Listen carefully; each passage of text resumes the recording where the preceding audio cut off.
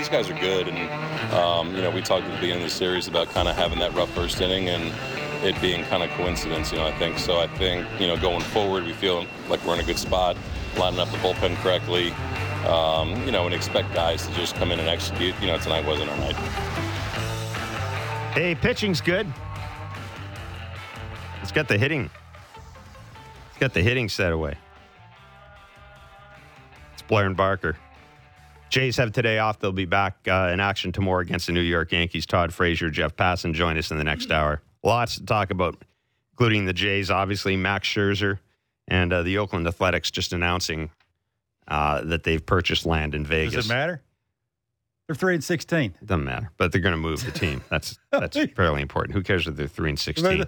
3-16 in Vegas 2 years down the road. They'll be better anyhow. 8-1, the Blue Jays lost to the Houston Astros last night.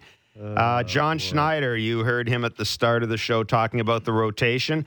I'm a week away from declaring the rotation. Let me finish. I'm a week away from declaring the rotation a non-issue. Let's see what happens in New York. See what happens against the White Sox. Just wait, let me finish. See what happens against Seattle. At that point, I'm going to declare the if all we're worried about is Alek Manoah and the four other dudes that got it going on, I'm going to declare the rotation now a non-issue. Now we finally know why you get paid the big bucks. There you go. You are all over it. I don't know about, I don't know about big bucks. I don't have a follow-up with that. Well, there you go. Let's just stop the show. Let's just stop the show. You're all over it. Let's talk about the Leafs for 2 hours. Let's talk about the Leafs for 2 hours. Man, did you think of that on the way in here? In your car? No. I don't think of any. I don't think of anything of the way into my car. This will go well with Kevin. Go to say that. All I'm thinking of when I drive into my car is, can I squeeze between those two trucks? Probably not. I'm going to try anyhow. It is a clown car. You got a good chance with the clown car. It's not a clown car. It's a Volkswagen Jetta. Just because I don't drive a big gas guzzling thing like you do. The only thing's left is you cut a hole in the floorboard. Use your feet to drive it. All you need in the back. All you need in the back of your car to say "American wasting gas is a gun rack." That's all you need in the back of your don't truck. Hate. You're just jealous. I'm not jealous. I'm not jealous. At least I can park my car in spots without having to have people towed. You have to do what you have to do. Where do you want to? I'm optimistic today. I'm in a good mood, so let's talk about Jose Barrios before we talk about the offense stinking yesterday. Let's talk about Jose Barrios, Kevin Barker. Yesterday, the slurve was good. It's real good. Got 10 whiffs yesterday, 7 in the slurve, 20 balls put in play. The exit velo was 80.7. This is a team that hits the ball pretty hard. So generating weak contact. Luis Garcia, obviously very good for the Astros. But this is 2 starts now that we've seen Jose Barrios look like the guy the Jays thought they were getting when they signed him to a big contract. And more than anything else, to his efficiency, Kevin. Back in the day, that's a guy that might have thrown a complete game. Back in the day. Yeah, maybe. With the stuff that he had. Maybe what he pitched 7 innings. He had 5-3 up, 3 downs. That's a big deal. He had in the 5th and the 7th inning, he had a big double play. Those are big, right? But that happens because you're working quickly. Your defense stays in the game. You're throwing quality pitches. The little bit of the working quick's a little overrated. At the big league level, these guys have been around long enough to know that, if everything mechanically is right, the ball should go consistently where I want it to go. I think that's a lot what it was. He threw more sinkers yesterday than he threw 4-seamers. He reversed it. We'll tell you now. And for me, the biggest adjustment he's made is eliminating the windup. That for me is the biggest key there. Right? It's repeatability. You can do it over and over and over again. I don't have to think about it. I don't have to think about where my hands are at. Am I tipping pitches? Why do I care now? I've sort of set my glove to where it needs to be, to where everything looks the same over and over and over again. I'm not giving anything away. We saw him yesterday. He'd throw a bad sinker. The next pitch, he'd throw another one. It was better. He made what I say to you, it was odd that a guy hadn't been around as long as he had. Such a good athlete, been around so long, didn't know how to self-correct. He did yesterday. Now he is, right? The last couple of starts, he's been able to do that, and I really do think it's real simple now. That eliminating the windup is a big deal for him, and he's given himself a chance to have a good outing by just throwing strike one, being efficient with 2 strikes. If he throws a bad one, he'll throw the next one better. It's just little things with him that make him that much better. He threw more slurves than he did throw sinkers or four-seamers or changeups. That's a big deal. Right now he's thinking more about, if that guy has a weakness, I'm going to throw it because it's out in front. I'm snapping it off. They're competitive and not non-competitive. Non-competitive for him is out of the hand, it's a ball. Right? Yeah. You want those tougher takes. You want that guy to have to go swing, take. That way it enables him to go a little deeper in games, and he's a tougher guy on the mound now. And I know you're going to go to, he looks a little more fired up. Yeah. No, I'm not. No, I'm not.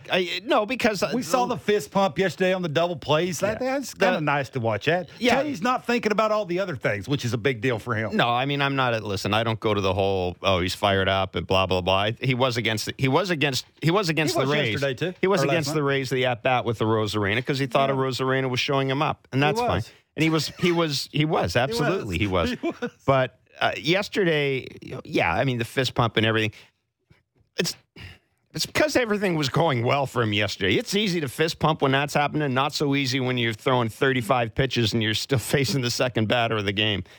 So he was really good. That's back-to-back good starts for Jose Barrios. Yeah, he only had one to end it. Put a little bow on it. He only had one inning out of the 7 that he threw 18 pitches. Right. And the other ones were 11, 13, 5, 11, 8, 11. Yeah. That's consistent. I did have, this is just like picking at nits here. I don't know what that is. Nitpicking. Oh, why did you say that? I mean, I'm just the 2 out, the at-bat with Hensley. I don't know if I'm necessarily a fan of walking a dude in a changeup. What is your third or fourth best pitch? But again, he hit Pena with the pitch, the slurve, and walks Hensley, and then Myers comes up and hits the double. And the Jays, I mean, that wasn't the game. The game was the 6-run 8th inning, but the Jays never really regained the lead. Didn't regain the lead after that. The game was bases loaded, nobody out, and 1, 2, 3 was coming up for the Blue Jays. Now I can talk. That was the game. Now I can talk about that.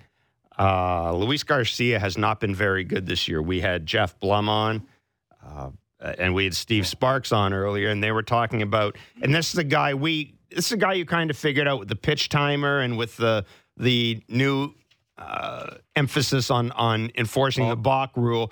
He looked like the type of guy, because we all remember his rock the baby sort of motion. He was a guy that a lot of people thought was going to have trouble with this. Now, he did have trouble initially, the first couple of starts here, but my goodness, Kevin, what was it?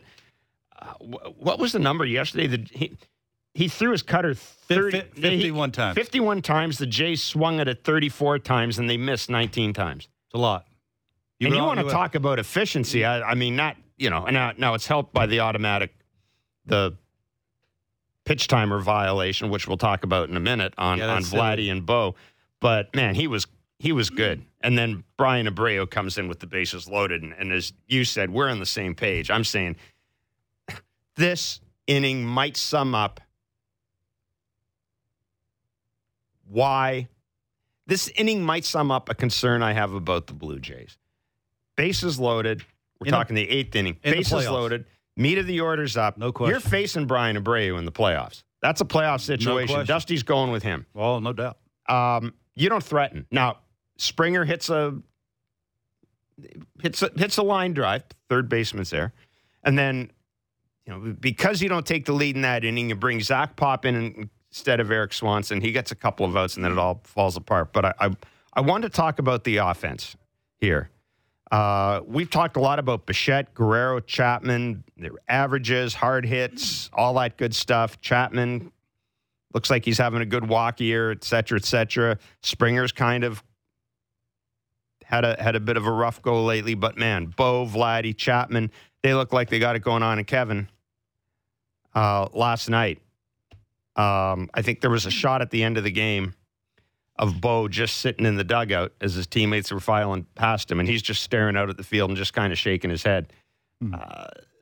Brian Abreu just shoved it up there, what. Yeah, well, the Astros made a little adjustment to Bo. I've been saying this to you. It's a lot easier for a guy that has the hand path that he has to hit the ball where he wants it to go when it's closer to you. It just is. He's trying to make contact deeper into his body. It's easier for his hand path when the ball's closer to be able to use the right side of the field, which is exactly where Bo wants the ball to go. The Astros are like, okay, let's see if you can do that, be mechanically sound enough to change point of contact. Don't make contact back here behind your back leg. Make it out in front, closer to your front leg. Let's see if you can do that. And that's why you saw the last 3 games, the 2 for 10 with 5 strikeouts. That is sort of the adjustments. You want to get a bunch of hits. Now there's going to be a bunch of smart guys behind the scenes on the other team trying to figure out how to get you out, and that's the little adjustment that they've made with Bo Bichette. He's a good hitter. He'll figure it out. He'll figure out how to, just change point of contact and be maybe a little quicker with his leg kick and get the foot down a little sooner. He'll make some adjustments, so I'm assuming that's why he was sitting over there, counting stars and doing whatever he was doing while he was sitting over there in the dugout. But I'm with you. It's just you sort of notice – you saw it sort of on both sides. You saw their pen, the way it could look late in games, in the playoffs. You're facing a really good team, top of the order. Now, if that was flipped, that's not Zach Pop. If they have the lead, they take the lead in the 8th inning. With the Swanson comes in. That's Swanson that comes in and not Zach Pop. I know everybody's tooting Zach Pop's horn, which you should. He's gotten off to a good start, and he's been real tough on righties.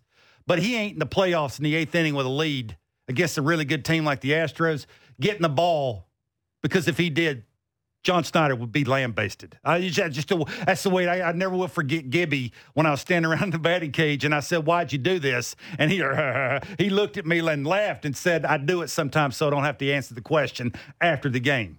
That's sort of what you would see, if the roles were reversed and who would be coming in and who wouldn't be coming in. So, yeah, I look, again, Abreu, you just look at stats, just obvious stats, right? Righties are hitting .67 off of him. Lefties are hitting .211.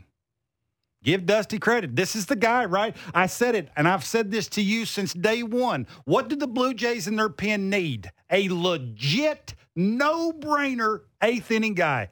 What do the Astros have? Legit, no-brainer 8th inning guy that no matter if you're lefty or righty, you're getting it.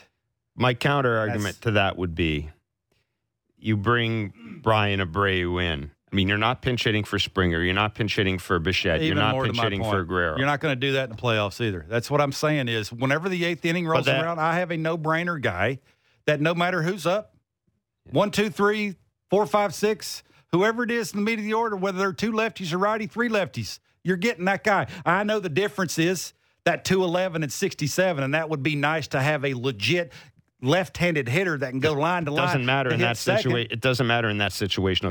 You're not pinch hitting for those guys. I'm not saying pinch hitting. I'm saying if they perfect scenario to make them a legit contender to go and win a World Series because of what you're going to see from legit teams that have muscle that can match up with your muscle. You might like to have that lefty, right? Which is, we're dreaming here because it ain't going to happen. You got what you got in the first 3 guys, and you'll take your chances if you're John with the 3 guys that are up front. But I'm just saying that's sort of what you're seeing here, right, is to be legit and have that real chance of beating those legit teams, you can sort of see, right, even when they're facing the big-time teams, of how they're going to attack them. They threw George Springer 6 pitches. All 6 of them were sliders. He threw it 3-2 with the bases loaded. Because that's how you get him out. Yeah. He's going to trying to let him get himself out. Now, he had a line drive to third, which is just bad luck. But that point being is you're going to get it because I don't think you can hit it. And he struck out Bichette on a slider. Yeah, but it's the pitch timer thing, right? Well, let's talk about that because John Schneider was asked about this. Vladdy was actually called out on strikes in the first inning. It ended because of the pitch timer violation. Eye contact, right? Yeah, I'm sorry, eye contact. Right, you hadn't. With 8 seconds. Right. Yeah. He had not made eye contact. Bo was assessed. I don't even know how you describe it. Was assessed an automatic strike before the start of the at-bat obviously not, but before a pitch was thrown in the 8th inning. Neither of them are, I guess you can't argue it. The pitch timer goes off on the umpire's wrist, and it is what it is. But John Schneider was asked about this afterwards. The Jays have been pretty good in this regard. And you pointed out, he came up to talk to the umpires at one point. Yeah. And it was about... I really don't know what it was about. I haven't asked. They got in at like 4:30, but you can assume... Okay. That's probably what they're talking about. Let's hear the clip from John Schneider. Yeah, the pitch timer kind of a Bo there, and kind of all night, it was weird. I don't know. I think our guys, it seemed like it was going quick. nothing crazy. It just seemed like, we haven't had a violation in so long, and we kind of stopped looking at the clock. And then it kind of came, Vladdy with the strikeout, and then Bo getting behind the 8 ball there. It's just, you want that spot. You want those 3 dudes up against anybody at any time, and bases loaded, no outs. And, KK and Lukey worked great at bats, so it just didn't go our way tonight. All right. I mean, what does that mean? I don't know. It's not like the umpire has something on the wrist that goes off that tells him when there's been a violation. Correct me if I'm wrong, too. I also think that the person that does the timer, the pitch timer, is hired from Major League Baseball, not hired from the Astros. Yeah, no. So there you go. So it's not like the Astros are hiring some guy to be quicker on the clock at home than they would be on the road. I'm pretty sure that's the case. I honestly, the point is, I haven't heard it brought up at any point. At no point this year have I heard anybody wonder about the pitch timer, and that's fair. I think there's nothing wrong if you're John Schneider with bringing something to the attention of umpires during. It was clear he wasn't chapped about it. It was clear he was just out having a conversation about it. I'm fine with that. It did. The Bo thing puzzled me because Bo's generally, and I admit I was like kind of watching it and not watching it at the time. That kind of puzzles me. But I'll say this: Bo didn't blink twice. He didn't, and it's a really big part of the game too. Yeah, but he didn't blink twice. Like either he knew that he'd violated it or he just didn't give a rat's ass. And I've got to think it was that he knew, because there wasn't even a look back at the umpire or anything like that. It was kind of like I got caught. Yeah. But yeah, it was. This dude's really nasty, and I'm down 0-1. That's sort of the thinking. He's 99 with a slider that's tunneling off the 99. Good news is one less slider you're going to see. That is the good news, though. It's one less slider you're going to see. Zach Pop, we talked about this. Zach Pop came in, and you're right. They take the lead there. They get a couple of runs. It's Eric Swanson's baby. Zach Pop comes in, gets Myers and Maldonado, and then just can't get. He can't get anybody out. There's no other way to. He compounds it with a walk. He can't get anybody out. Adam Simber comes in, gives up a home run to Pena, and there you go. I will say this. This is the 2-run single that Abreu got. It was not a bad pitch. It was an 0-2 slider. It was not a horrible pitch, but it was good enough that he could reach it and drive in the run. He's a run producer. Zach Pop is. They are trying. We talked about this last year. We've talked about it all year. They think they have something with Zach Pop. I think they have something with Zach Pop. I like Kevin. I like that we're finding out right now whether whatever they have with Zach Pop is going to play this year and what role it's going to play. Yeah. I have no problem with that. I would have had a problem had they taken the lead and he come out. Yeah, John's not going to do that. John's not going to do that. But I would have had a problem then. But, you see it. You see it, right? You see the stuff. You see the execution. And then it just seems like, and bad for a middle reliever, it seems like when it goes with him. Yeah, I guess. I think a lot of it is who he's facing, how much he's married to the slider, how good and efficient he is with quality stuff when it's 2 strikes. Buck Martinez said it right. Abreu is hunting a secondary pitch. That's how you make a living of driving in runs. Because you have to, in the heat of the moment, hit something that's spinning. You're going to have to. Like, it's going to be that strike to ball thing. And the longer you stay on it and the more you stay in the big part of the field gives you a better chance to have length with your barrel, which in turn gives you a chance to get a bloop single. That's why you drive in 100 runs. That's why he's called a run producer. Nobody likes hearing that in 2023, and nor do you until the Blue Jays come up with the bases loaded and their top 3 hitters and don't do it, and then everybody wants to yell and scream about it. I don't have a problem. I don't have a problem with the idea of run producers. Are far and few between. Abreu's one of them, and you saw what that is. And I think Zach Pop, sort of sometimes. Why can't Matt Chapman be a run producer? I'm not saying he can't. Well, why can't Dalton Varsho be a run producer? Because he hasn't shown he can do that yet. He hasn't had enough time in the big leagues. Track records don't lie. Rod Carew used to always tell me. At some point, Jose Abreu became a run producer. Yeah, because he had like 6 or 7 years in a row where he drove in 100-plus runs. That's called a run producer. Because those are far and few between. I could look it up on how many people drive in 100 runs. It ain't many. And when you can do it consistently, it's like Rod Carew used to tell me all the time. When I got somebody would get off to a hot start who's a career 240 hitter, who's had like that 7 years of experience, and sort of that's the track record, right? If you're a 240 hitter, at the end of the year, you'll be a 240 hitter. Run producers are no different. All right. But it's like everybody wants to just throw their hands in the air and be like, "Oh, really?" No, I think. How do you have the conversation? No, you I have think. to sometimes. I think what people view RBIs as a team stat. I don't think the they team's not standing in the box. I don't think they necessarily denigrate or talk down the idea of a run producer. I think people just view it a little more differently, a little differently than other people. And I would say those than we used to view it. We should talk about RBIs. To get one. Well, whenever you talk about the offense for the Blue Jays, what's the first thing out of your mouth? They were 1 for what with runners in scoring position? They were 0 for what with runners in scoring position and 2 outs? If it doesn't matter to you, why would you say it out loud? That's the thing, right? It is a big deal because when you go to the box, it's like the bases loaded. George Springer was struggling like they ain't nobody's business. He's coming up with the bases loaded, facing a dude who is nasty. He basically knows what he's getting. It's me against you. It ain't the team standing up there. It's him. That's my point. It's like Bo coming up and that strike one, you could tell it's churning, trying to figure it out. I'm 2 for 10 with 4 punchies or whatever, 2 for 9, whatever it was. I've been struggling because of whatever. They've made an adjustment. That's my point. I think sometimes you got to give them a little love. Like it's hard to do driving in runs. That's all. You like to have a run producer hitting cleanup for the Blue Jays? I mean, I like to have somebody hitting cleanup for the Blue Jays. and I don't know. I don't know what to make of the continued use of Dalton Varsho as a cleanup hitter. They don't have an option. I get that. But I don't know what to make of that. And it's just funny that with all the money, it's funny that with this payroll,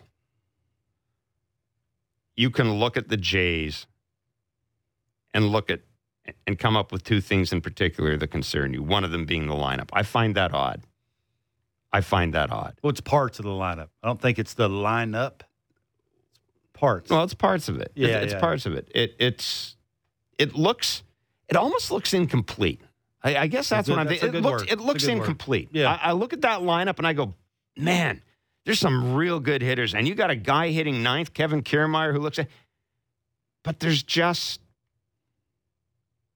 something missing. And maybe it's that Teoscar Hernandez dude in the middle of the order. I mean, 25 and 80. I don't know. Would he have changed something last night coming up with? That's a good question, right? Possibility. You got with Teo, though, you also got to factor in. There's a possibility he would have made a mistake in the base running. He would have run all over the place. Yeah, the Dalton Varsho, he is a great athlete. He is going to turn into a good hitter. Great hitter, that's debatable. But the question is, on a contending team early in the season, coming over to a new team, a guy that's had 990 at-bats at the big league level, you're asking a lot. Like you're asking him to follow a couple of dudes in the lineup. That's not the easiest thing to do. I know his demeanor, and that's what they're banking on, is that he just is not paying any attention to it. He's a human being. Like, sorry, you are. Like you're standing over there and you're going, I'm trying to live up to that. I know I'm coming up with lots of traffic. And if we're facing a lefty and Chapman's hitting cleanup, he's going to be on base all the time because he's raking. Now I'm coming up and the pressure, my first at bat, because it's first and second and 2 outs, is huge. That's all I'm saying is it's a lot to ask. Like you're putting a lot of pressure. They think very highly of him. They don't even have to come out and say it because of where they're putting him in the lineup. So we'll see if it's going to work, right? And that's the only thing I said about Brandon Belt. I'm not saying that Brandon Belt's a better hitter than Dalton Varsho. I just said you want to just let him get in the flow, let him gain so much confidence that now when you do put him in the cleanup spot or the 5 spot, now he's not paying any attention who's hitting around him because it's just free and easy. I'm getting my pitch and I'm just hammering that thing. And I don't know. We'll see. Play great defense. He runs the bases. But you got to be on the bases, too. Yeah, we'll see 3 games in the Bronx, Friday, Saturday, Sunday against the Yankees. So far, in 6 games, this is a tough part of the schedule. 6 games so far against the Rays and the Astros. They're 3-3. Took the series against Tampa. Lost the series to Houston, Yankees, White Sox, Mariners. White Sox and Mariners at home. This is a part of the schedule that's going to bite. Coming out of Houston, because I got the sense when we were talking this morning earlier that the way they lost those games in Houston, or the way they were unable to put the Astros away, concerned you. I don't know why it wouldn't. If you're a Blue Jays fan, you're trying to win a championship. You're going to have to go probably through the Astros. The road. You're going to have to beat the Yankees. You're going to have to beat the Rays. Like, I know you took 2 out of 3, but I'm saying, like, the at-bats, Now, again, one of those, the Kevin Gausman thing is I'm just going to... absolutely. You put that over here. No question. You put that over here. Probably not going to happen a ton. Good Kevin Gausman start, maybe you win. Maybe without that one bad inning, probably. Maybe you at least have a better chance of having an opportunity late in the game. The point, what I'm getting at, though, is we saw some things from the Astros versus the Jays that would probably concern you. Yeah, Dusty basically was telling you these games mean a lot, right? We haven't been playing well. We had him on, and he talked about. I'm going to give you my best guys. We know the Jays are good. They got a good lineup. We're going to have to make good pitches. Well, it helps when you have that guy. They're going to get those guys late in the season. Yeah. They're going to get those guys in the playoffs. Can you match up? Like Tim Mesa oozing confidence? Because he's going to get it. He's on the team. They're married, and John Snyder's married too. There's 2 lefties in the 7th inning coming up. He's getting the ball. Shohei Ohtani and whoever else. Like, you're going to get them. Do you feel confident? That's the point. We've been talking about this since day one, right? We know they're a good team, but because of what we've seen against the really good teams, their lineup, the slider to the righty lineup, is it the lefties? Are they doing enough? Are they a great team? They're a good team. They're a playoff team, but are they a great team? And do they make some adjustments throughout the season to become a great team? I think they can. Todd Frazier's co-host of Foul Territory. He's also a Yes Network analyst. He joins us at 11:10. We'll look ahead to that Yankees series. Nice. The Yankees coming off a series against Shohei Ohtani. And did you see Aaron Judge's catch of Shohei Ohtani yesterday? The home run. It was something else. Jeff Passan joins us as well. The back leg line is open, 416-413-3959. We have tickets to give away. When we come back, we're going to talk about Barker's favorite topic, umpires holding pitchers' hands, massaging their hands, trying to figure out what that sticky stuff is in the hands. Max Scherzer was ejected, faces a 10-game suspension, 2-start suspension. He will get it. He's getting it. He will get it. No question. After who else? Phil, Cuzzy. Your boy, Phil Cuzzy. Yeah. Didn't like how sticky his hands. I mean, can't put it any other way. Didn't like how sticky his hands were. We'll walk you through it. We'll hear from Max Scherzer, and we'll hear from Buck Showalter as well. As I always say in these situations, if Buck Showalter knew there were going to be days like yesterday, he would not have invented the game of baseball. It's Blair and Barker on Sportsnet 590 The Fan, Sportsnet 360, and wherever you get your favorite podcast. Discussing the biggest stories that matter to Toronto sports fans. The Fan Morning Show with Ailish Forfar and Justin Cuthbert. Subscribe and download the show on Apple, Spotify, or wherever you get your podcasts.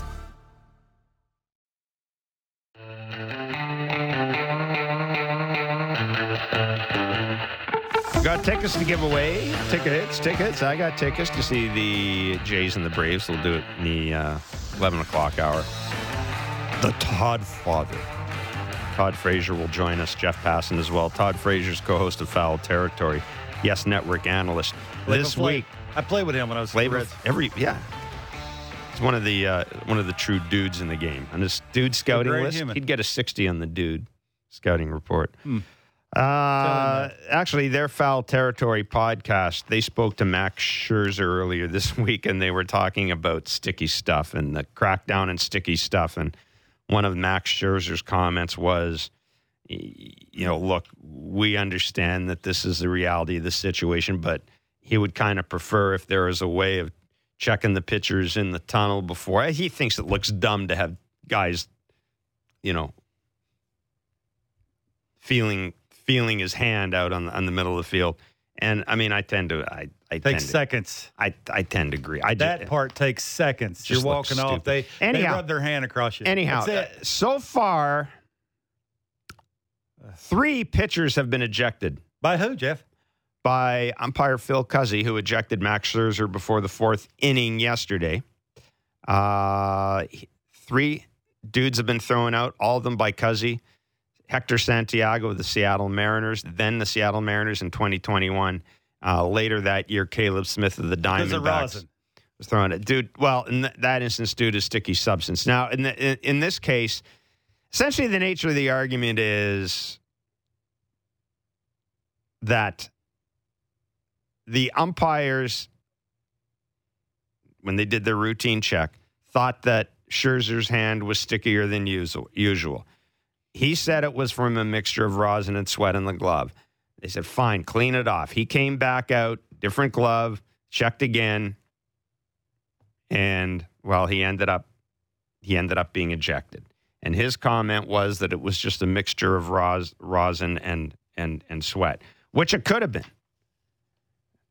But as Ken Rosenthal wrote an article in The Athletic that really broke it down better than anything I've read so far. First of all, the rules are clear.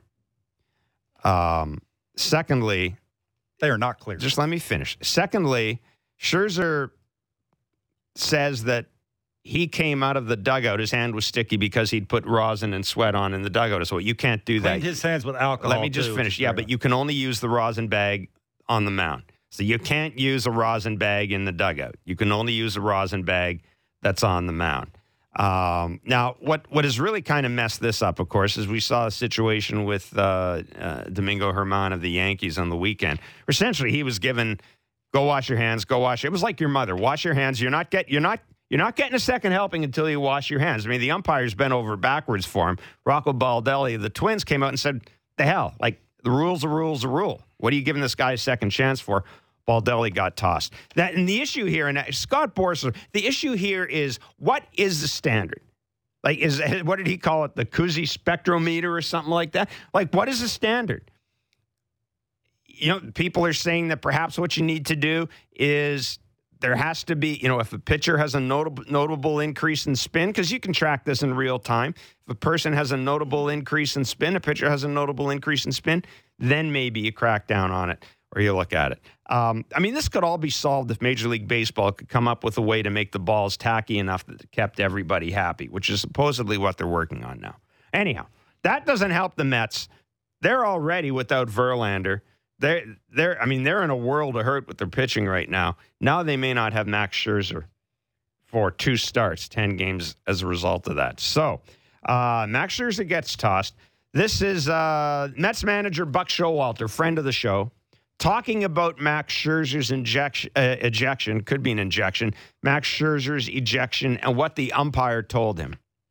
What you saw and what happened from when Max was asked to switch his glove leading up to the ejection? No, we'll let it run its course. I'm not going to walk back through that and everything, Of course he does. Let it run its course. We feel pretty comfortable about what went on where Max is concerned. What did they say he was ejected for? Well, he's using rosin, what's on the field, and that's, it's a substance that's very legal. Wiped it off, washed it. I don't know. Phil's certainly been a guy that's been known for that, so we'll see.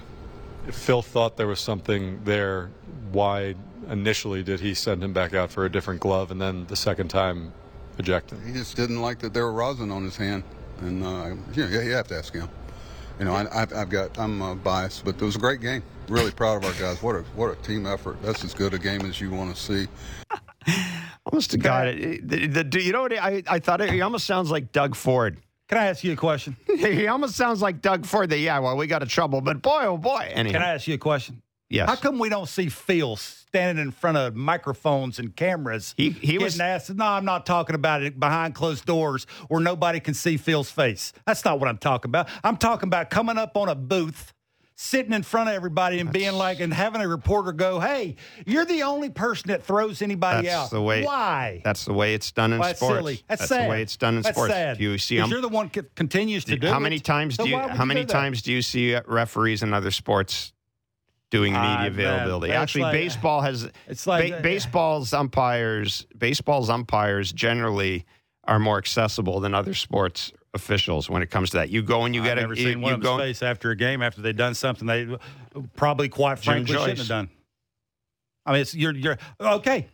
I'm just saying, when you consistently be the only person that's doing something, I don't. But why don't you come out and here's the thing: stand in front of everybody, be proud of what you're doing. It's not. I don't think it's for him to answer. I think it's for the commissioner's office to answer.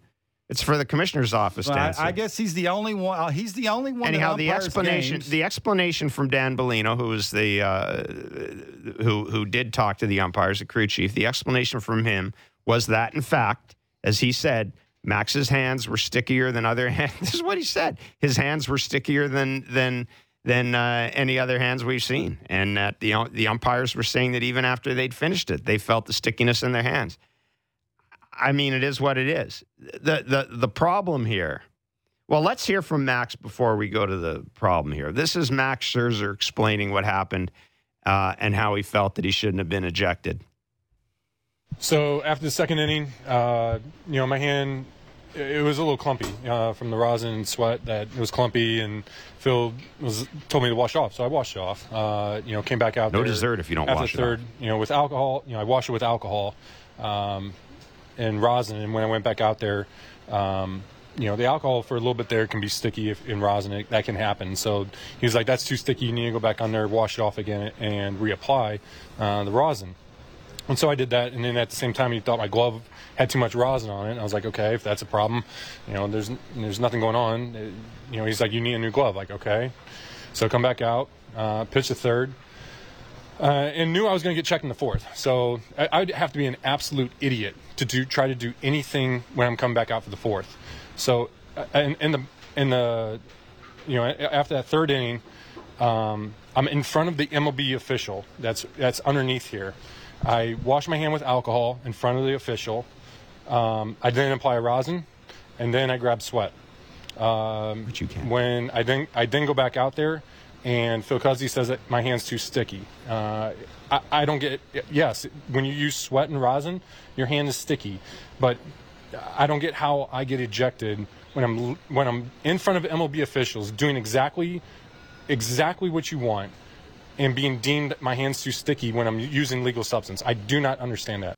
Okay, and of course, stickiness increases spin, et cetera, all that good stuff. No, but I mean, didn't increase spin. No, but I mean, then why do guys use sticky stuff? To keep from chucking it at somebody's ear. Right. But it can also. We've also talked about. We've also talked about how we think there are guys who use sticky stuff to increase spin. Well, we have. That's one of the reasons they want it. Anyhow. And this is Scherzer. Well, okay, why did they do it? You can't seriously. People can't seriously listen to both sides of this and go, this is the. No, we're not. You're missing the point. This is what Max Scherzer said. You're missing the point. This is what Max Scherzer said. What did Phil say after you clearly explained that to him on the field? He said, my hand's too sticky. And I said, I swear on my kid's life, I'm not using anything else. This is sweat and rosin, sweat and rosin. I keep saying it over and over. And they touch my hand, they say it's sticky. And I, yes, it is, because it's sweat and rosin. And they say it's too sticky. It's not. And they threw me out because of that. All right. So anyhow, so there you go. He says, she says. I still don't know what point I'm missing. No. All I'm saying is I want you to tell people, in addition to control, why it's a big deal. There are people out there listening. Oh, yeah, well, don't put stuff in the ball. It's exactly the same reason why I use pine tar on my bat. I don't chuck the bat in the stands. The baseball's no different. Yeah. It's when it's newer and you don't throw it as much, you don't grip it as hard, it's hard to control. Okay. Like it doesn't come off the fingers the way you want it to. That's why they still have the rosin bag. Right. And Major League Baseball is attempting to come up with develop a ball that is tackier. I think they might be using it in Japan or Korea or something like that. Anyhow, here's the problem with this is you can put a rule in place, but there's got to be some sort of standardization. And you can't just leave it up to the umpire. If there's one umpire. But exactly. It's nobody else. It's one umpire. But you can't, and this is why it really stands up. I don't know why the commissioner's office just doesn't talk to them. about it. Like this is what I don't get. If it's one guy, then it's very easy to address the situation. That's an easy answer. They have no idea what too much is. What's too much? Is it if you can't put it on your arm? Clearly, it is. You can't put it on your glove. You're going to have it on both hands, so it's going to get on your glove. Every other umpire, they seem to have an. That's my point. Is right. How do you? Because there's whatever the rule is that you're reading that says you can use it, but you can't use it too much. You're entirely. What's too much? You're putting it entirely in the hands of the umpire, which is just dumb. But I don't know what else you would do. Like I said, there are people are saying there's got to be a way to measure pitches and spin and all this stuff and detect movement and this. And, boy, if there's a red zone, this guy, boy, his pitches are a little different tonight. Let's go and check it out. Now, but this gets to it adds more. It just adds more stuff off the field needed to judge stuff that's happening on the field. If Max Scherzer, and this is where Scherzer's his own worst enemy, by the rules to put a lot of it on his hands. The rules are very clear. You also can't do it in the dugout. Like, that is there. You use the rosin bag on the mound. Sounds to me like everybody does that. No, Herman did it. Scherzer does it. I don't know if any Blue Jay does. I'd ask. When we had Jason Stark on earlier this week. You're not supposed to, but I think they do anyway. But when we had Jason Stark on this week, and you agreed when he said this, how many times?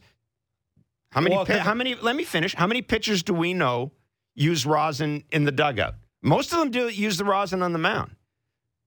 There's no reason to be putting stuff on in the dugout. Have you ever really paid attention to what a pitcher does between innings enough that you would see him over there bouncing up and down a rosin? I got to be honest with you. I don't really do that. So I've never seen. I haven't seen it 20 years ago that I don't have any idea. That's why I'm asking you if you've ever seen that. It's entirely. I mean, back in the day, you know what they were doing? They were going into the clubhouse and putting like bullfrog, the sunscreen and that on their hands. But again, this is the thing. This is what baseball does that does drive me nuts. It's almost like this. They're trying to have rules and guidelines, and you just unless you can come up with a way to standardize it, it's hard to enforce this. Like if what my view of too much stickiness is different than your view, the hell? Why do we have this rule in place? And I'll tell you what I would also be really concerned about, because we all know everybody loves sports gambling. Everybody loves gaming. It is a big moneymaker for TV. It's going to be a huge moneymaker for the game. All of this stuff. Now, you're going to tell me, and this is where you get to, frankly, consumer confidence, if you want to come down to it. I don't care. If people gamble and lose money, it's no skin off my ass. It's your money. You can do what you want with it. But man, if you promote it, then you got to be smart about it. Exactly. That's your point. If I'm promoting something, oh, by the way, though, you may lose your bet because one umpire's feeling a guy's hand and goes, too sticky, but every other one doesn't care. Exactly. So maybe now we could have a thing where, I don't know, is there going to be an over-under and dudes ejected by Phil Cuzzy in a game? I don't understand. It's bizarre, and frankly, baseball has to fix it, because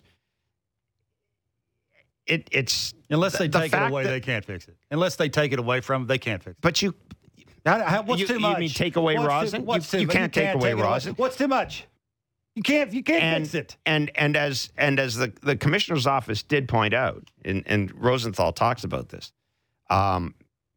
it has come up that perhaps the proper way to proceed with this is collect data, and then if it's obvious that guys are, if there's an obvious difference in spin or anything like that, then okay, you put a guy on warning. There's a list, right?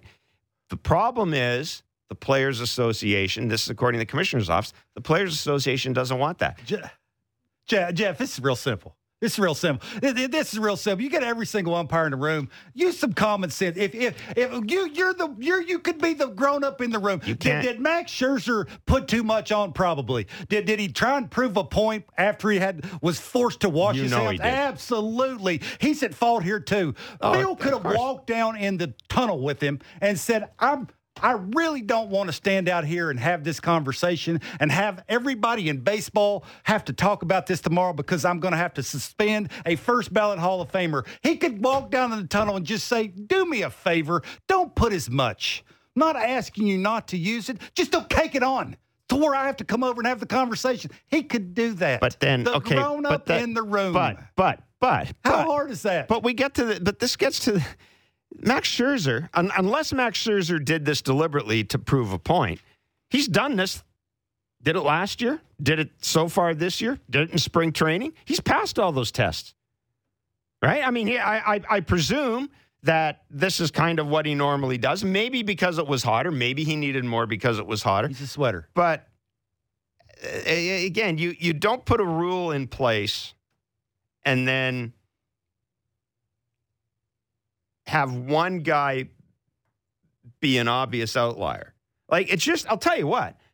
I mean, if it's a big game and Phil Cuzzy's working your game, I mean, I don't know. I got to ask you, is this, I mean, from a neutral person's point, from a neutral person's, betting on it. Well, from a neutral person's point of view, I'm asking myself, hang on here. Now, one guy is doing this all the time. One guy is materially affecting the outcome of a game. Yeah. One guy. Yeah. One guy is materially affecting the outcome of the game. I mean, the commissioner's office has to address it. They just have to address it. And guys are always going to try to get away with stuff. They always are. They're always going to try to get away with stuff. As well as I do, baseball's just like just every other business. It's a pecking order. First ballot Hall of Famer should have a little bit more lenience than everybody else. You walk down the tunnel if you're Phil Cuzzy and you say exactly what I just said. See, that I don't want to stand out here and have this conversation. I disagree. With you. Just do me a favor and don't put as much. See, I did because Max have been like, okay, sorry about it. Well, you hope he does. What if he doesn't? I mean, that's basically what you're telling people you can't put rosin on. That's basically what they did. They gave him a second chance. And he went and washed his hands. Again, we're running around in circles here over one umpire. Well, one umpire. No, we're agreeing on. Running around in circles. We're agreeing on it that it's a stupid rule unless unless you can figure out a way to standardize it. We're in agreement on that. And I made this point last year, and you rolled your eyes. This is dumb.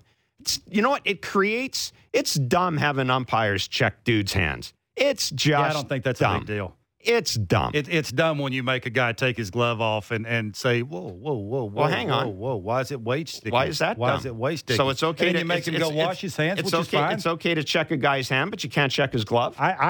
No, they check their gloves too. That's what I'm saying. But his glove's going to be sticky because it's on both hands. You know what he does when he gets a new baseball? He takes his glove off and he rubs the ball down. You just made the point that you can't understand why it's sticky. You can't understand why they're checking gloves. I'm saying you've got to check gloves if you're going to check hands. I mean, it's a little bit much when you make a guy go and change gloves. No, which gets. And your point about going down and giving him a warning, that's what Rocco... It's not even a warning. That's what Rocco Baldelli was arguing about. It's not a warning. You shouldn't. Just walking down there going, hey, dude, I don't want to have this conversation. Why? We told you. You know what? My counter-argument to that would be, you know what the rule is? Don't break it. And that's what Rocco Baldelli was saying. He thought he wasn't breaking That's what Rocco Baldelli was saying. Why are you giving this guy a second chance? I will still ask you, how do you know too much? If you're a pitcher in baseball, how do you know too much? You don't. That's the point. It entirely depends on the umpire. Use common sense. Yeah. Obviously, there is none. I don't have to answer for it. Why can't I do whatever I want to do whenever I want to do it? I just think there's a way to make this thing a lot smoother. And I would certainly, if I'm the commissioner, be talking to Phil Cuzzy this morning. And again, maybe that's knowing Max Scherzer. Maybe he intentionally did that to create an issue. I mean, that's anyhow. We'll talk to Todd Frazier about it. He had Max Scherzer on his podcast earlier this week. Todd Frazier joins us next. Jeff Passan as well. I got tickets to give away. It's Blair and Barker on 590 and 360. covering the Raptors in depth like no one else. The Raptor Show with Will Liu. Subscribe and download the show on Apple, Spotify, or wherever you get your podcasts.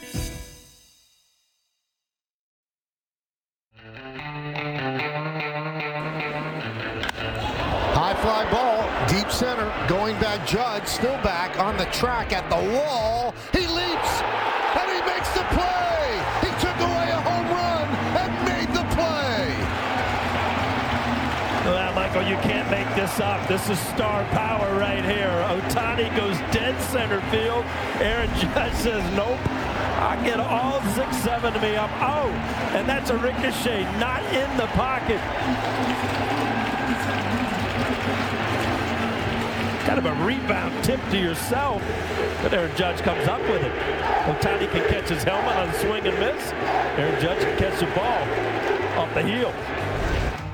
There you go, the MVP chance in New York yesterday for Aaron Judge. Aaron Judge robbing Shohei Ohtani of a home run.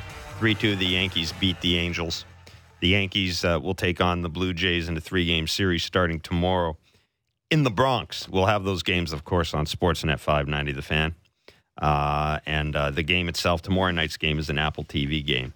So Sportsnet 590, The Fan, will give you the local coverage. And we'll be doing a post-game show after that.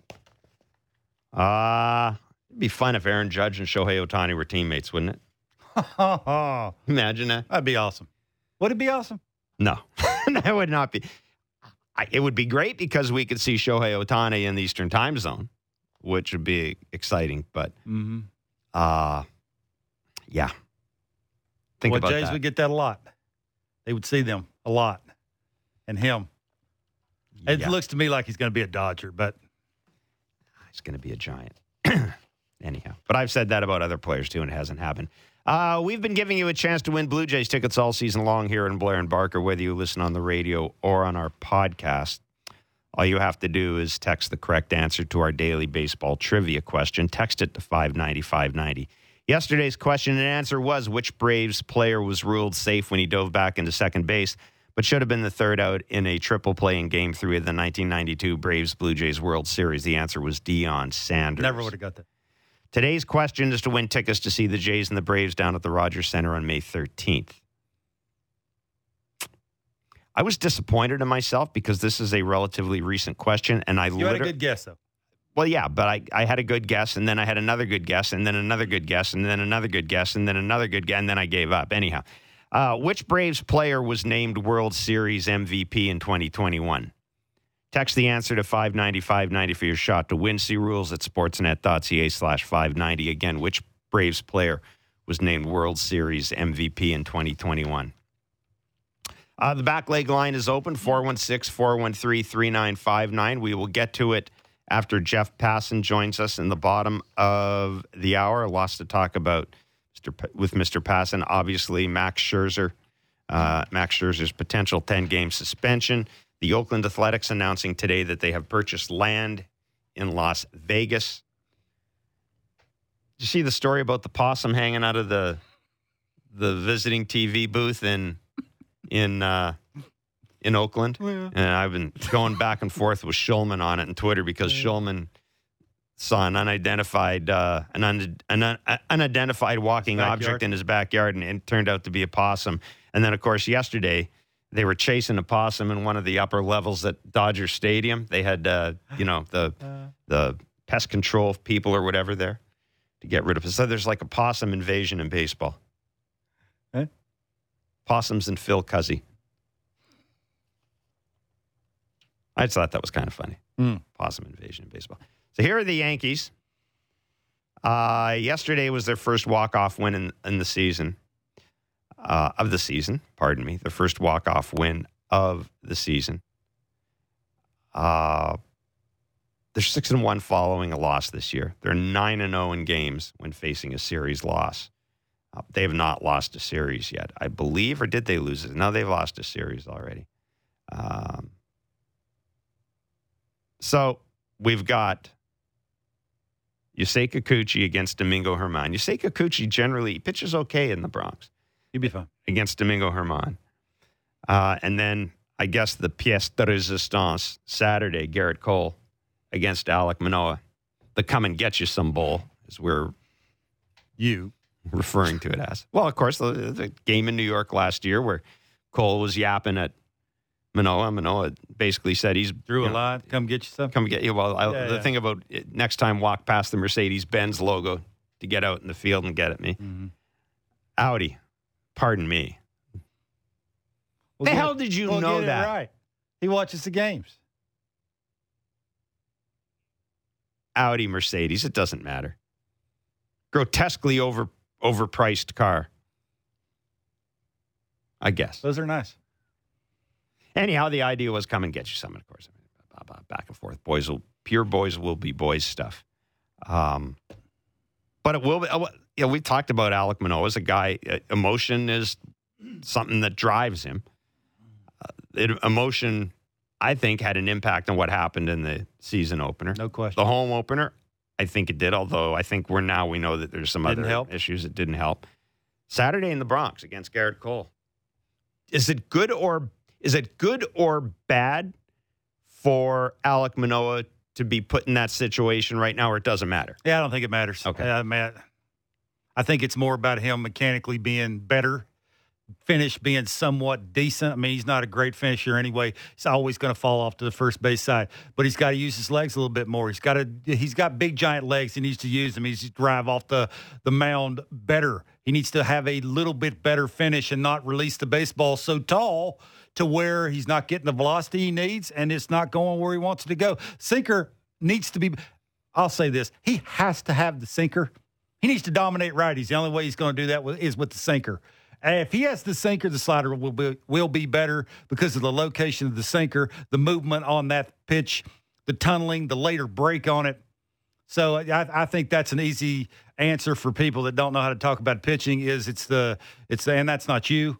I'm not saying it's you, but I'm saying that's a very easy way for somebody who don't know how to talk about baseball and pitching to say, "Oh, is it the atmosphere? And is he not going to be able to work through it?" For me, anyway, it has nothing to do with it. I do know we've seen Petey walk out there and put his hand on his shoulder, which is a little odd. Quite frankly, never seen that before. So I do think he's fighting some things, but I'm not sure what he's fighting is the atmosphere. How's that? Listen, I'm with you completely. I tend to think that the atmosphere is something that compounds the situation for him. Yeah. I don't believe it causes it, but he's learning how to control it. Yeah, I think when things are going well for him, it's great. When things aren't going well for him, and they're not right now, it can be an issue for him. But you know what? That's in big games last year when he was pitching against teams. That's the same with he wasn't fired up. Yeah, I was going to say, and it's the same thing. It's the same thing for any other pitcher. Things are going well. Yeah, the emotion is great. Things are going poorly. You know, the emotion can sometimes work against you. But I got a good feeling. I have no idea why. I just got a good feeling about Manoah in this start. I do. I got a good feeling about Manoah in this start coming up. Where are you going to need it? And if you get that, and you see what you're already getting from the rotation, as I said, the end of next week. Well, that's why you get the big money. But the end of next week, I may be removing the rotation from my list of concerns. I think it's a little bit. It's amazing how we go from one to the other, right? Of course now it it's is. the Sports lineup. Talk it's radio. not the rotation anymore. We were worried about Barrios, it's year to year. Kikuchi, and now it's. You know what? Not Yusei Kikuchi and Jose Barrios. There's no such thing as big picture in sports talk radio. Big picture is tomorrow. Big picture is tomorrow. Well, it's track record. And track record had told you that those two guys at the back end of your rotation haven't been real good. And they need to be better if they're going to go where they want to go. So, yeah, it's warranted. But, I don't know. I think again, if his sinker's better, if he has a little bit more, he's mechanically sound enough to be able to have a decent finish. And the velocity's there. Look at the velocity. It can't be 88. He can't be forcing it where it's 97. Can't be that way, right? That's where he's trying to force it like the first game of the season. I don't think it has so much to do with it's the first game of the season as of it's just not coming out hot. I need to force it to make it come out hot. Yeah. So it's got to be somewhere in the middle. If it's in the middle, it'll move. It'll start. It'll locate. He'll be better. Yeah. It'll be. You know what? Saturday in the Bronx. be a big deal. Be fun. I think it's a good time for these dudes to be facing the Yankees. I guess. Oh, I don't think they pay any attention to that. Oh, I think they're more worried about themselves. Well, yeah, you know what? George Springer's not worried about the Yankees. More worried about hitting baseballs hard, real hard. Doesn't matter who he's facing right now. He wants to hit baseballs hard. Everybody's good now. Everybody throws hard now. Everybody has a slider now. Todd Frazier is co-host of Foul Territory. He's also a Yes Network analyst, former major leaguer, one of about 4,335 dudes who have played with Kevin Barker as well. Todd Frazier joins us on Blair and Barker. Mr. Frazier, thank you so much for doing this. You got it, man. Good to talk to you guys. So we were going to have you on before the whole Max Scherzer stuff happened yesterday. Now, I know that you had Max on the podcast, and Max was talking about how there kind of has to be a different way of handling this, doing it less publicly. This is before, of course, yesterday happened. I want to ask you, as a former hitter and a former player, how do you view what happened yesterday? Like, because I got to think there are guys that are going. I've got to think there are hitters who've been going. Finally, somebody's doing something about these guys. But I've also got to think. Not. I've also got to think there are major leaguers going. Really? Like, this is what it's become. Yeah, I think there's a couple ways to look at it. To be honest, from talking to Max last week about this whole situation, I brought it up about the sticky stuff, and his big problem was he said, "Listen, that rosin and sweat is going to make your hands sticky." So now, it's just weird hearing all this coming out now after all of a sudden, we have these problems going on with spider tack and rosin and whatever guys are using to put on their hands. And next thing you know, a couple days later, he gets caught with it. The problem I'm having with it, they brought him inside. They told him to get him a new glove. Got a new glove, washed his hands off, and there was an MLB worker there that, followed through, watched him do everything. Then he goes out there and he gets in trouble. So as a player standpoint, that's a big problem. But for me, wouldn't you just honestly not put anything on your hands as you go out there and throw and just take your chance? I mean, I don't know. It can go one way or another. As a hitter, you're probably like, all right, thank God these guys are getting caught. And now, it just seems like it's just too much. And, Phil Cuzzy's been a part of all three of them as an umpire. So now you're wondering what the heck's going on with him, too. So we got to figure out some stuff here along the way. Frazier, what's too much? Well, that's the issue, right? Is what's too much? You just mentioned it. Yeah. He gets a new glove. He's a caker. Like, he's going to cake it on his arm. He's going to put it in his. It's going to be on his glove because if he gets a new ball, he's going to rub it up. It's going to be in the inside of his glove, right? It's going to be on there. Yeah. My question is, what's too much? That's the thing. How do they fix it? I think that maybe the people or the umpires need to get some more work done to feel what is. Rosin, what's not? Do we take away the sandbag behind the pitcher's mound? I mean, I don't know what too much is, but there is a problem. For some reason, it happened once, and now it's just happening all the time. Are we going to let pitchers put stuff on their hand? Because as a hitter, I want them to have some kind of feel. Me too. Mm-hmm. Because I don't want to get, these balls are slick as it is. When I played in Japan in the Olympics, they made a ball where it felt like it was lotioned up, but it wasn't slippery at all. It was a nice, smooth tack around it. They didn't need anything else. And, it did feel like the ball was softer, but it made an easier feel so pitchers didn't have to put anything on their hand. They didn't even need the rosin, to be honest with you. So they got to go back to the drawing board on this because this is going to happen a lot more, and umpires are going to get a lot of scrutiny for it. Yeah, it's I mean, your point about the ball they used in Japan is amazing. I mean, this is a $7 billion industry. I mean, good Lord. At some point, and what is the most important thing, right? You can't play without the ball. It's like, I mean, at some point, it can't be that hard to sit down and, I mean, at least experiment with it. Try it in spring training. Maybe guys don't like the balls. But, man, you just got to do something that allows you to standardize it because otherwise you're going to get in a situation where you're entirely dependent on the umpire, who the umpire is that particular day. And ain't right. I mean, that's just not. No, it's not right. So it's something MLB is going to have to figure out what to do. just like the new rules they have going on right now. They can figure something out during the season here. Why not? So you guys just had a chance to see Shohei Ohtani versus Aaron Judge.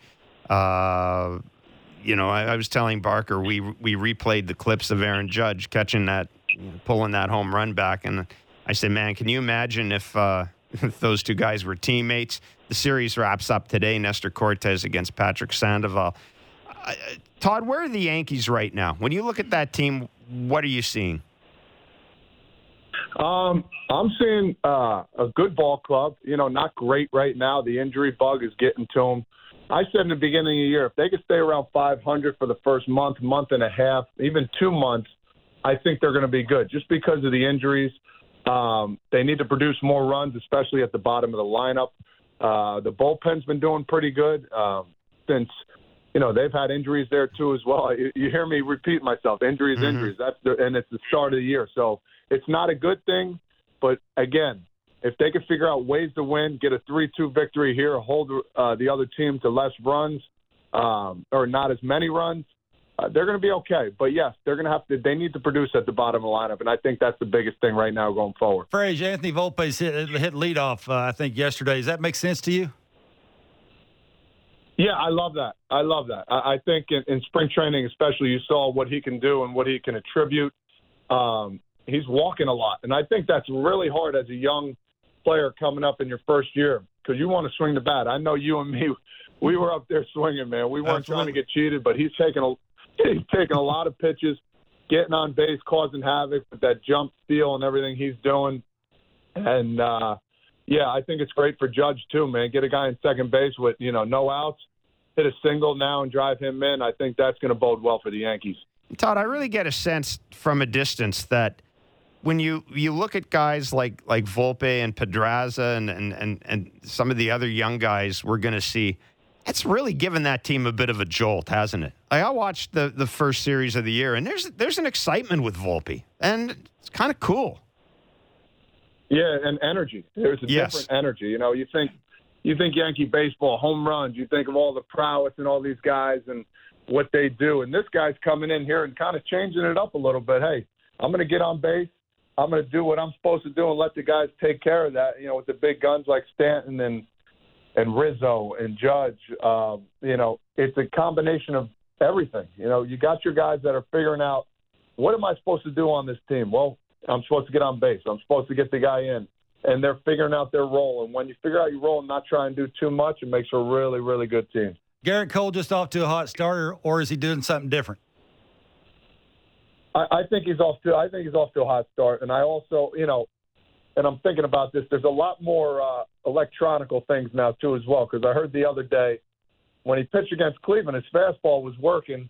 And next thing you know, I think he had a bullpen session and figured out something with the computer system saying something was not clicking with his fastball, so he started off with more off-speed pitches. So that's kind of crazy to me, but understandably, they're figuring more stuff out, and with his mechanics and with his drive and the way he pitches, why not work the off-speed that day, if the fastball wasn't working, and he still did well, gave up 2 runs in the first inning, and that's all that happened through 7 or 8 innings. Now, you mentioned injuries with this team. Obviously, Giancarlo Stanton, the topic of conversation, out for 6 weeks. What does his absence mean to this lineup? And when you couple that with the fact that, they haven't been getting much from guys like, Aaron Hicks, they haven't gotten much from him for a while, but Kiner Falefa, how do they overcome the absence of Stanton combined with the issues they were already seeing in the bottom of the order? Yeah, well, I want to say this. They don't need to hit the home runs. They don't need to be the guy that drives in the runs. They need to find ways to get on base and put the ball in play. You see a lot more strikeouts in the bottom of the lineup. They're figuring out where to put guys. You got Willie Calhoun. Is he going to play more days than none? Aaron Hicks. Like you said, Falefa. We got Oswald Peraza. There's a lot of guys you could put in there, but they need 1 or 2 of those guys to be big time, whether it's a single, whether it's taking that walk and to produce. Get on base. And I think that's where they get away from, exit velocity. People talk about the numbers, exit velocity, this and that. A hit's not always going to get it done, but finding a way to get on base and putting the ball in play, I think that's going to be a big, big thing for the Yankees coming forward. And, I mean, how many runs are they going to put up? We'll see. We don't know. Frazier, you see Judge up close and personal a lot. I got to ask, being 6'7", is there one thing that stands out to you, batting cage, when you see him hit on the field early? Is there one thing that stands out to you? You know, we were a bottom hand hitter, right? Drive down and through it. You want the barrel to be the last thing you see. I don't think he can do that, right? To be the best that he can be because of his height, got to get it in way back there, right? You got to give yourself a chance to – the strike zone's a little lower. You got to be able to get that barrel in way behind your back leg. What are you seeing from him that's special?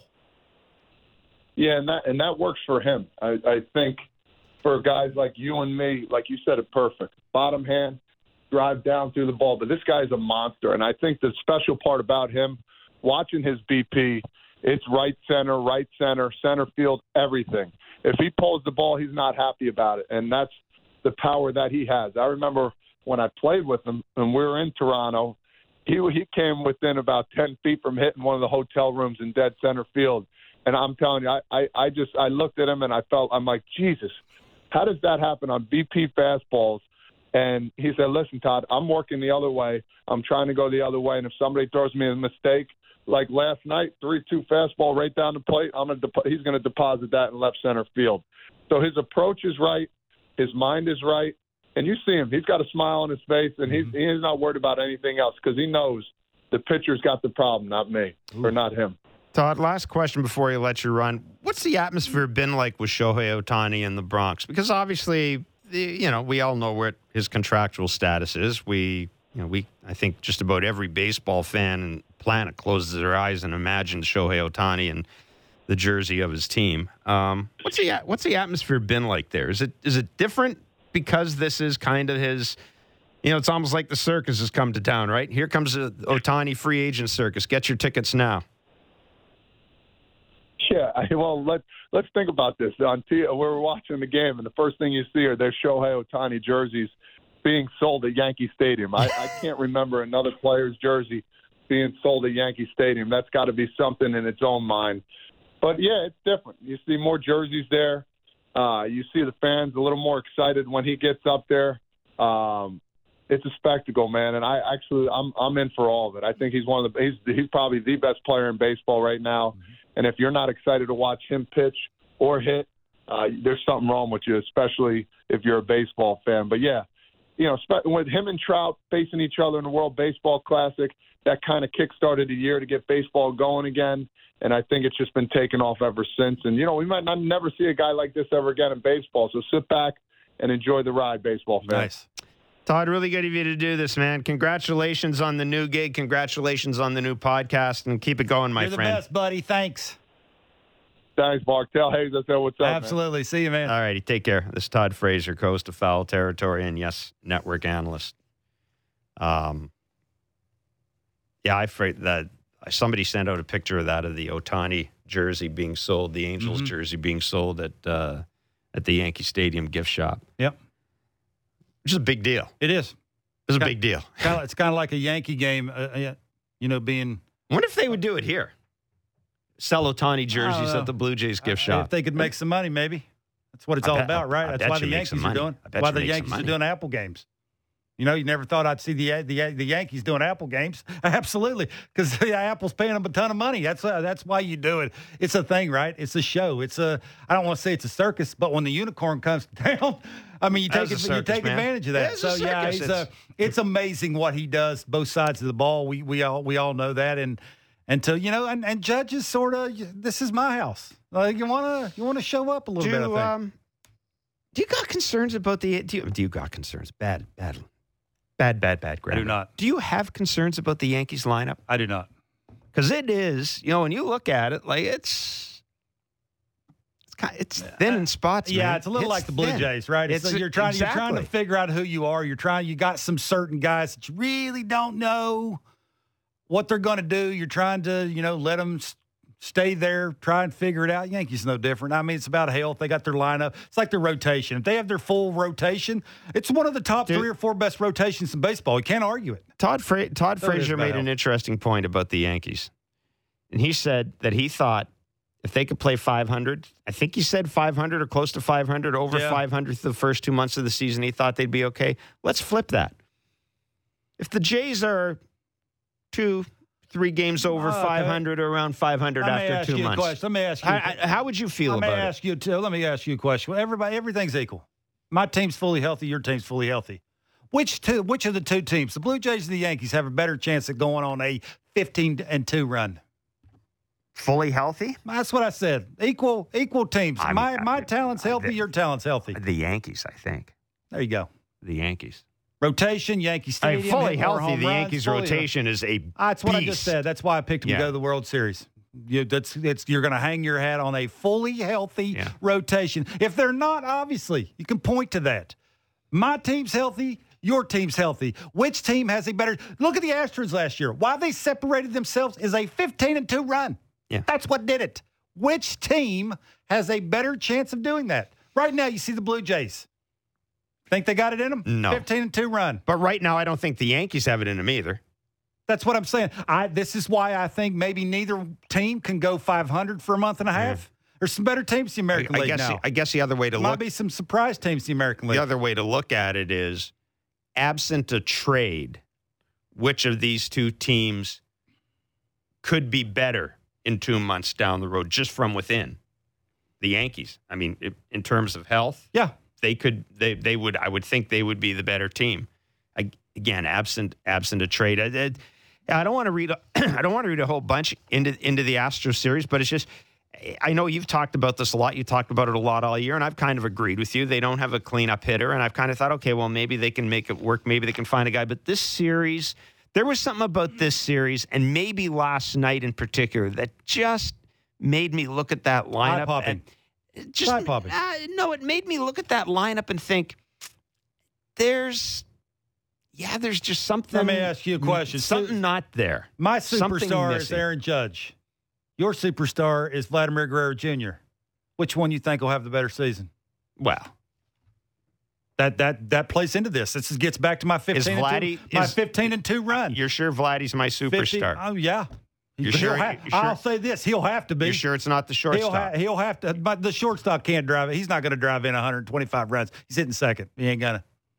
Vladdy will, because of who he's hitting behind, and he can put up a bunch of crooked numbers by hitting 40 or 50 homers. If he gets hot mechanically, he can do that. Can Bo do that?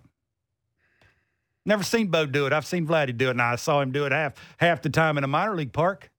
Maybe that's why he's not getting paid. I'm asking the question. It's a legitimate question about, you want to stack the two teams up. You're wondering which team can win 100 games, which team can go deeper in the playoffs. It's a legit question. That's why everybody said about the Astros last year, right? Getting off to a slow start, 7-9 or whatever it was, and then went on that 15-2 run. Which team in the American League, especially in the American League East, can go on a 15-2 run? We've already seen one team. Play bad teams. You're going to play some bad teams. You're going to play the same teams the Rays play. Maybe not consecutive over and over again, but. Yeah, I just watching how the Rays have kind of gone about their business after that streak was snapped. Well, that's hard. Baseball's hard. Like, you gotta. We've talked about it. They just find another arm. They find another arm to compete. If the Blue Jays lost Severino, Severino I would think is sort of like Alek Manoah. Compare. If they lose Alek Manoah for, say, 2 months, that's the point. I'm not saying it's going to happen, but I'm saying this is why what you're looking at both of these teams. How can they handle it? Getting off to start. Todd was right. Which team could go 500 and then make that big run when everybody's healthy and go on that 13-0 run or that 14-1 run or that 16-3 run? Like, that's a big question. Jeff Passan is ESPN's MLB insider. A little bit of news out of Oakland today, I guess. Good news? It's good news, right? The Oakland Athletics saying that they have purchased land in Vegas, or purchased an option for land in Vegas. Some mad possums. We'll talk to Passan about that. It appears as if the rubber's met the road. I mean, this Oakland thing's gone on. Yeah, it's gone on forever. Jeff Passan joins us the back leg line as well. 416-413-3959. Promise you, we will get to it. It's Blair and Barker on Sportsnet 590 The Fan, Sportsnet 360, and wherever you get your favorite podcast. breaking down the top stories in hockey and Elliot Friedman every day. The Jeff Merrick Show. Subscribe and download the show on Apple, Spotify, or wherever you get your podcasts.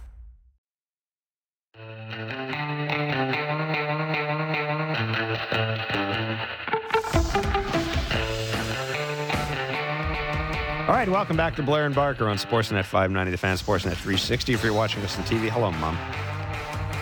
Your folks getting us back in the States now? Nope. There's still an issue there? Stopped asking.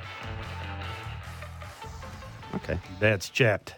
There's some sort of... Well, he knows. I know he's chapped.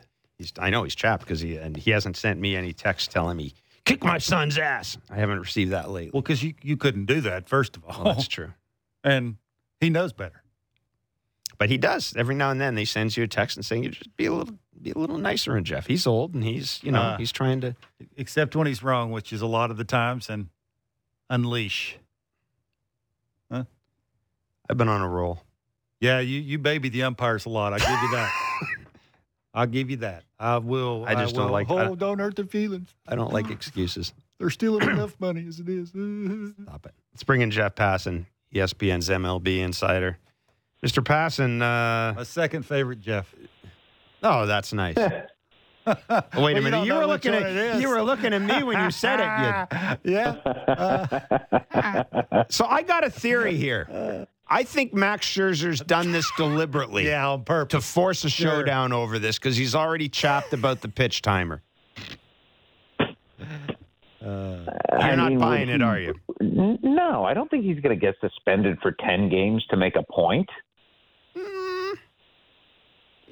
I mean, I guess they could finagle when the suspension starts to make him miss only one start. But at the same time, man, like every start is extremely valuable when you're in that division. Why? And I don't know. Nothing's going to change, Jeff. That's the thing. Okay, that's where I was going. Let me ask you this, and this is not a rhetorical question. This is a question that after spending a fair amount of time thinking about this, I don't have a good answer to. What can they do? Like, what can they eliminate do it differently? Well, that's the only thing. I mean, yeah, and I don't think they're going to do that because I think they saw the game and how bastardized it had gotten with the spin rates being where they were and with the excellence in pitching that comes from it. And listen, maybe that, like, you can make an argument that is a reasonable counter to what the pitch clock hath wrought, which is an even better offensive environment than there was before. But I think Major League Baseball, though it will never admit it publicly, sees that as a feature, not a bug. Jeff, why is Phil Cuzzy the only person calling this? It's kind of funny, isn't it? It is. That's not. Yeah, it's not by chance, I would imagine either. Are you guys aware of the testing that umpires went through this offseason and how that all went? No. Essentially, there was training that went on where the way it was relayed to me is that there were like a half dozen people who had different mixes of substances on their hands. One person had spider tack and another had rosin and sweat and another had rosin and sunscreen. And MLB said to the umpires, okay, which ones of these are legal and which ones of these are not based on the stickiness. And I know, Scott Boras ripped off a great one-liner, like, are we really going to rely on the Phil Cuzzy spectrometer? No, that was a brilliant line. Yeah, to determine what the suspension is going to be. But the umpires essentially were given a tactile test and were told this is what is okay and this is what is not.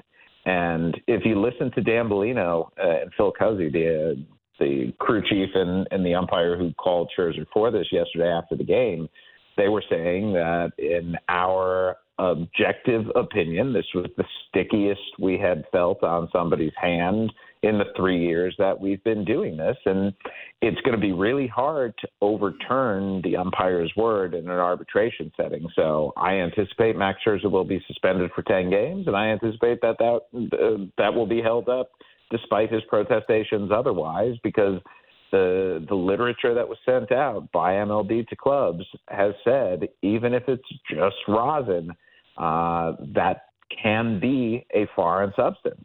Yeah, we just had Todd Frazier on, and he was talking about, and I know you've written about this as well, but he was talking about how when he played I think he said the Olympics in Japan, he did. They used a ball that had a tactile, that was tacky, that already was tacky. It was, and he said it felt like there was a lotion on it, but the fact of the matter is there is some stickiness there. I was under the impression baseball was sort of looking into this, and do you know, are we close to this or? No, we are not close to this. There's a ball being tested in the Southern League, which is AA right now, and from what I've been told, there hasn't been all that great progress. MLB tried a couple of balls, I think, in the Arizona Fall League, maybe last year or the year before, and one of them it was so bad it just got pulled out of circulation, like mid-test. They just quashed it. They say it's not easy coming up with a ball that is tacky but not sticky, that is sort of the three little bears just right.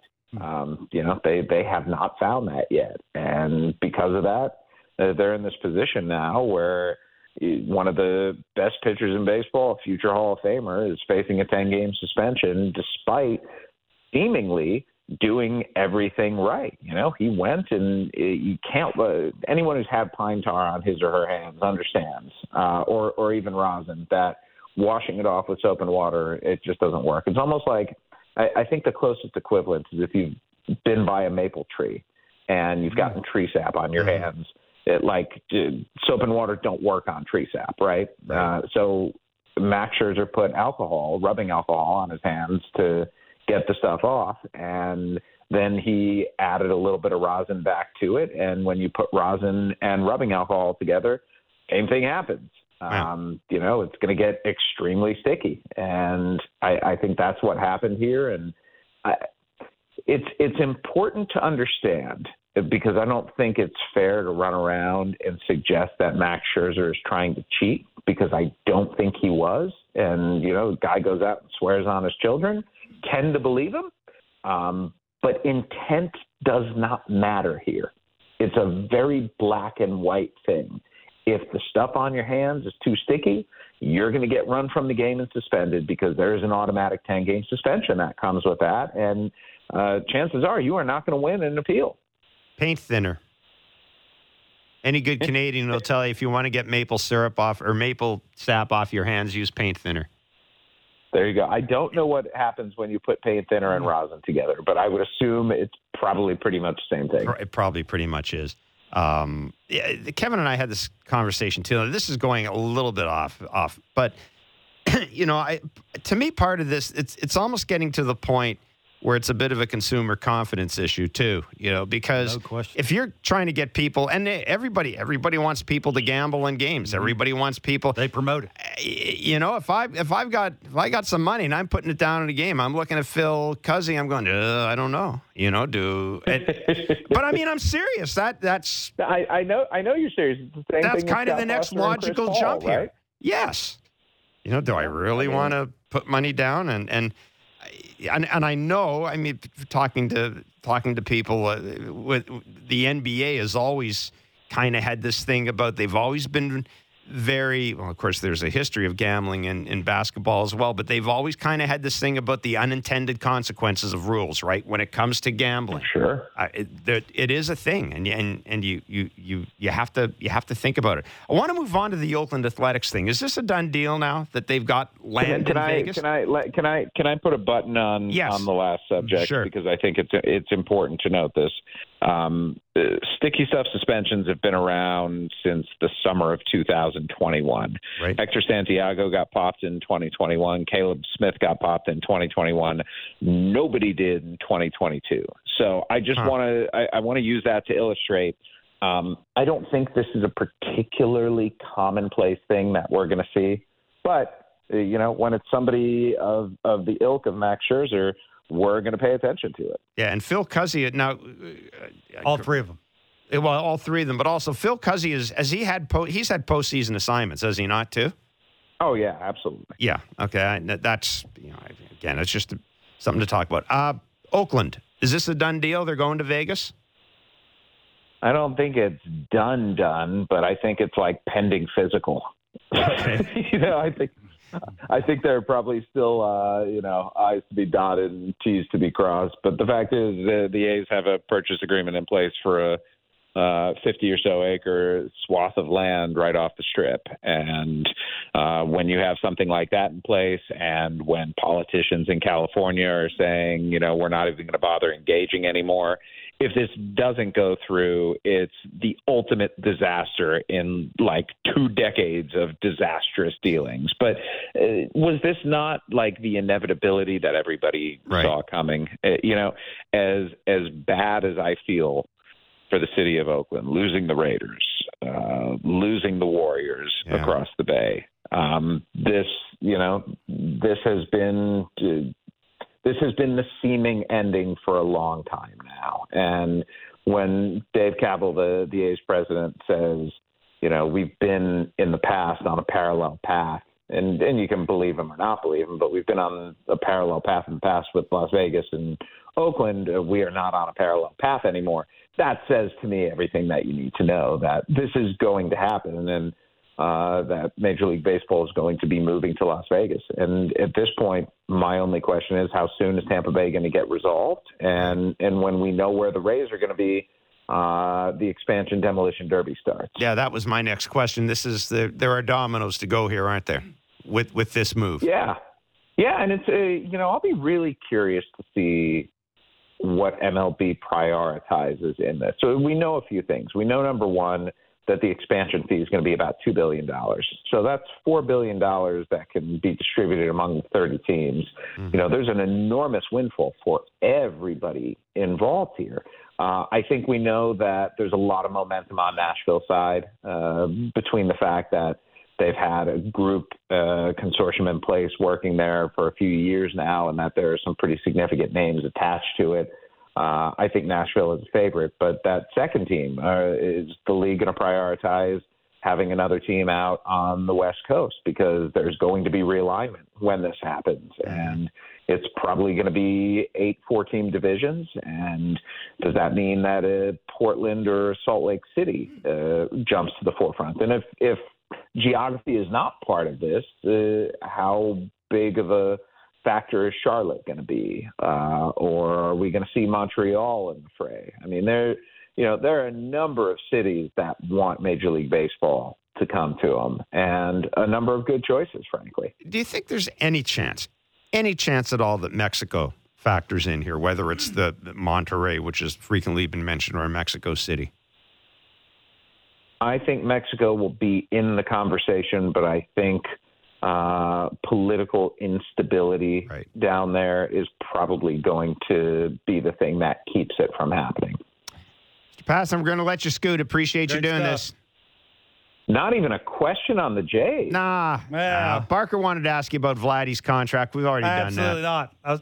Well, there was a question about the pitch timer yesterday, but I'm going to leave that for another day.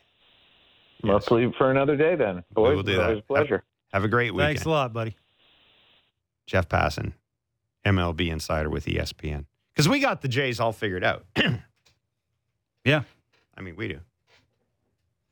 Yeah. Let's see if the callers have got it figured out. 416-413-3959 is the back leg line. Frank in London, you have a question for Mr. Barker. Just wondering, do you think that Kirky got reamed out when he got to the dugout after the second inning, calling the third best pitch on a 3-2 count to what? The number 8, number 9 hitter? Hey, big time in that game right there. Yep. I don't think that Kirk calls as good a game as Jansen does, and Jansen did such a good job with Barrios last time. He should have been there yesterday for the full game. Anyway, thanks a lot. Bye now. Appreciate the call, Frank. Kevin, you got some thoughts? I don't know who calls what now. I mean, the pitcher's got control. It's a fair question. It's a fair question. I think it's the pitcher and the catcher now because of the pitch clock. You got to be in a hurry. Can't be looking in no dugout trying to figure out what pitch to call, trying to relay that to the pitcher. So I would certainly think that the game plan going in, and it's the feel and it's the flow and it's who's up. And, I mean, I have a real tough time with how late in the game that Barrios went and how good it looked from those two to really pick. But I guess, I mean, if you want to think that, I pointed out in the telecast. I thought the same thing. I just kind of scratched my head. Joe Settle says that a lot, too, about, it looks like sometimes that it's just odd that you don't attack with your best pitch, especially the bottom of the order. But, I mean, you can't argue. If you got good feel for a pitch, you feel like that's how you're going to get somebody out. He's throwing it. You made a blame the pitcher. You made a terrific point during one of the breaks about the catching situation. Yeah, it is. I almost get the sense that John Schneider wants to move away from the whole personal catcher thing. No question. Absolutely. We'll ask tomorrow, but it's absolutely a fact. Like I wouldn't be surprised if we see Jansen catching Manoah at some point. I don't know. I've had that sense since in spring training. Kirk Manoah, Jansen, and Yusei Kikuchi those are the two sort of marriages, and then everywhere else it's John don't want to feel like he has to put this guy in. It's the hot hand. If one guy's hitting better than the other guy, he'll be catching. Nobody's hitting at the bottom of the order. Whit Merrifield's hitting, I guess. Yeah, Danny's not. But I mean, Danny's Danny. What I guess, but you still got to hit. Like they're trying to win baseball games when they can. Marcus in Mississauga's got an interesting question. Go ahead, Marcus. What do you guys think about Vlad hitting cleanup? Bingo. I know Barker has said that they don't really have a cleanup hitter, and I agree. They don't. And I've heard him compare him to Albert Pujols. And absolutely. Albert Pujols, for 10 years in a row, hit over 300, hit over 30 home runs, and drove in 100 runs a year. Yeah. So he was a run producer. So, I mean, if Vlad is anything close to that, then he'll drive in runs as well. So I know you want to get Vlad a guaranteed at bat in the first inning, which is why he's hitting third, I guess. But, what do you guys think about him hitting cleanup? I love your show, and thanks. Thank you, Marcus. Okay. We've talked about the importance of the big inning. We've talked about maybe that's why you move Bo down there. Run. It's an obvious question. It's an obvious question, and maybe we haven't talked about it enough. Because for some reason, the idea is, leave Vladdy where he is. Leave Vladdy where he is. Why not move Vladdy to the cleanup spot? Let me ask you a question. 8th inning with 2 outs. Facing the dude that throws 99 who's right-handed with a slider. Who would you rather him face? Varsho or Vladdy? Or Varsho? I'd rather him face Vladdy. Then that's your answer. It's 1, 2, 3 in the 8th inning with the bases loaded, nobody out. The first guy got out on a line drive. The second guy punched out. What if it isn't 1, 2, 3? Well, what if it is? What if it isn't? What if it is? You're playing for the big. Again, this gets. If you take him out of that spot, who hits where he hits? Who hits second? Like, my point is, if you would consider moving Bichette into the second spot or into the cleanup spot and putting Kiermaier or Varsho, whoever up there, why wouldn't you? I'm not saying they won't move him around. The only reason I wouldn't do that is because then I think if you do that, if you take Vladdy out, then I think you got to move Bo down in the lineup, and I don't like, now you're changing 2 guys instead of just 1. That's the only reason I wouldn't. I think they're thinking, who's my best 3 hitters? I think that's what they're thinking. You know what? It did not work yesterday. It hasn't worked a couple of times this year. It did not work. I would bet, and you would say this too, you will take it 20 times out of 20 times with those 3 guys coming up with the bases loaded, nobody out in the 8th inning. 20 times out of 20 times. If you say otherwise, you're lying. I would rather see this lineup, because they're not getting that big inning right now. I'd like to see what it looks like with Vladdy hitting cleanup or Bo hitting cleanup. Why not? Maybe you will. Why not? It's not like I'm I think if you have an option that can fill in the blank, let's have a look at it. An option. Let's have a look at it. Is it going to be any worse than it is right now? Dalton Varsho broke an 0 for 15 last night. Like his at bats don't look great. Kevin Kiermaier. I've had this thing. When in doubt, have your number 2 hitter be a lefty hitter that can use the field a little bit. Maybe. Kiermaier, Varsho. I don't care. Why not? No one's saying you have to do it forever. Let's see what it looks like.